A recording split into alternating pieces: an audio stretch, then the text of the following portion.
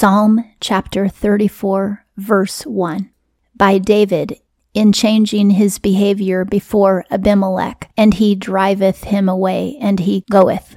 I do bless Jehovah at all times, continually his praise is in my mouth. This song was written by King David to commemorate the time when King David was running from Saul, and he fell into the arms of Abimelech, who was a pagan king, and David pretended that he was insane so that the king would let him go. Even though his advisors said, "Oh, this is a great warrior from Israel, you need to kill him," David let drool go down his mouth, and he was acting wild. And so Abimelech didn't believe his advisor and told them to release David. Then David went into the cave of Adullam, and he was with his men who were loyal to him, and they were hiding from King Saul. That's probably when this song was written, and he probably sang it to those warriors that were with him in the cave.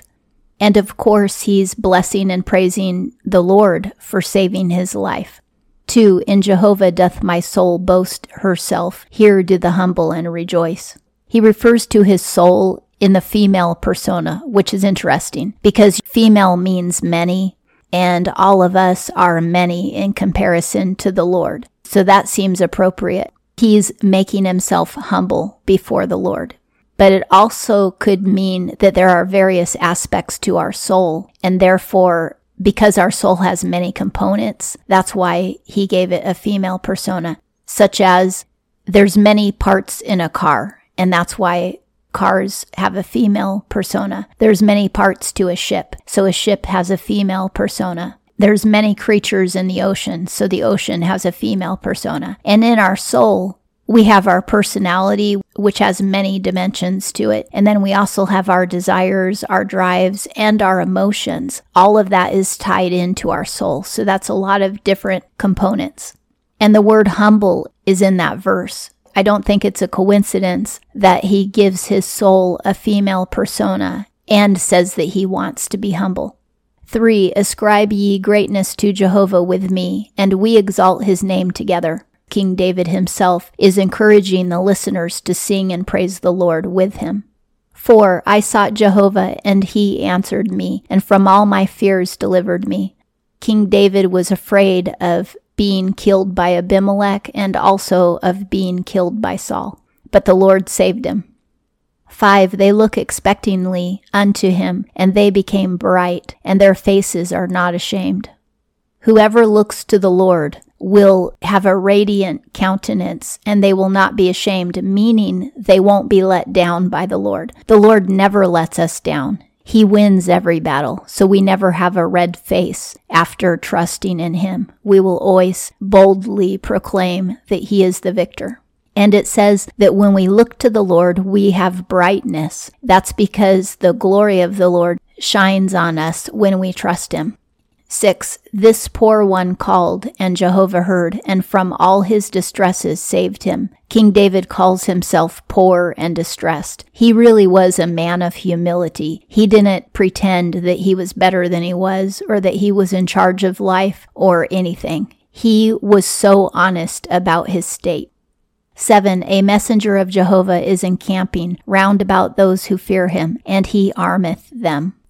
Whoever obeys the Lord, and that's what fear is. If we obey the Lord, that means that we're fearing him. And whoever fears him, he will camp his army angel around that person.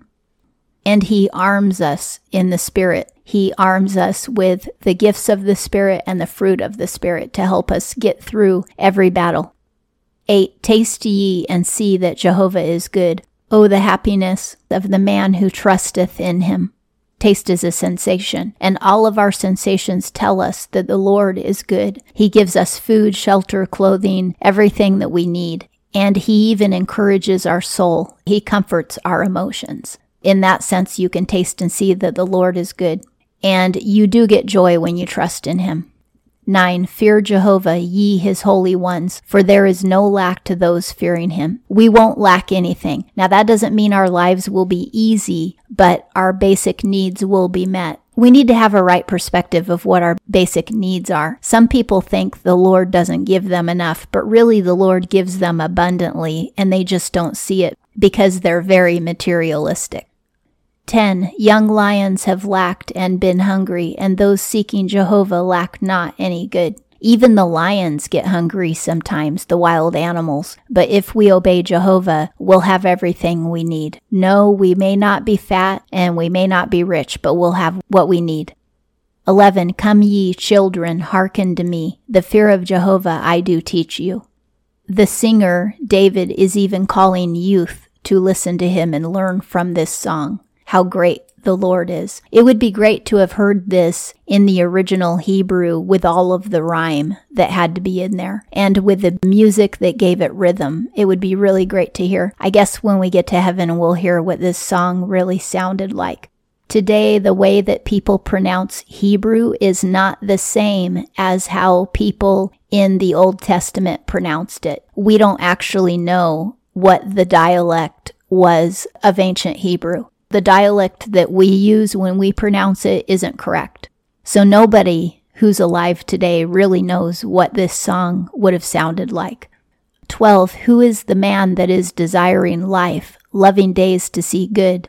13. Keep thy tongue from evil and thy lips from speaking deceit. King David says, if you want to live to see blessing in your life, then don't tell lies. It's a simple rule, isn't it? Don't practice evil, and then you will have blessings. You'll have peace, forgiveness, and you'll receive the kindness of the Lord. 14. Turn aside from evil and do good. Seek peace and pursue it. The way to seek peace and pursue it is by obeying the commands of the Lord and forgiving anybody who offends us. That's how we achieve peace. 15. The eyes of Jehovah are unto the righteous. He's looking at us too when we obey him. And his ears unto their cry. When we cry out for help, he answers. Because there's a relationship. If we don't obey the Lord, we don't know him and we don't have any relationship with him. He'll still care about us and love us, but he won't hear every little prayer that we speak because a lot of times when you aren't obeying the Lord, what you pray for is materialistic and frivolous anyway, and it's not something that he wants you to be seeking in the first place. But also, he'll only bail you out of jail so many times, and that's why we have to repent. 16. The face of Jehovah is on doers of evil, to cut off from earth their memorial. In the Old Testament, saying that two people are face to face often means that they're battling each other. So when it says the face of Jehovah is on evildoers, that means he's facing them in battle. But in the other verse, it said his eyes are on the righteous. He's looking at the righteous intently, but to turn his face on you means that he's going to attack you. 17. They cried, and Jehovah heard, and from all their distresses delivered them. And that would be the righteous who he listened to.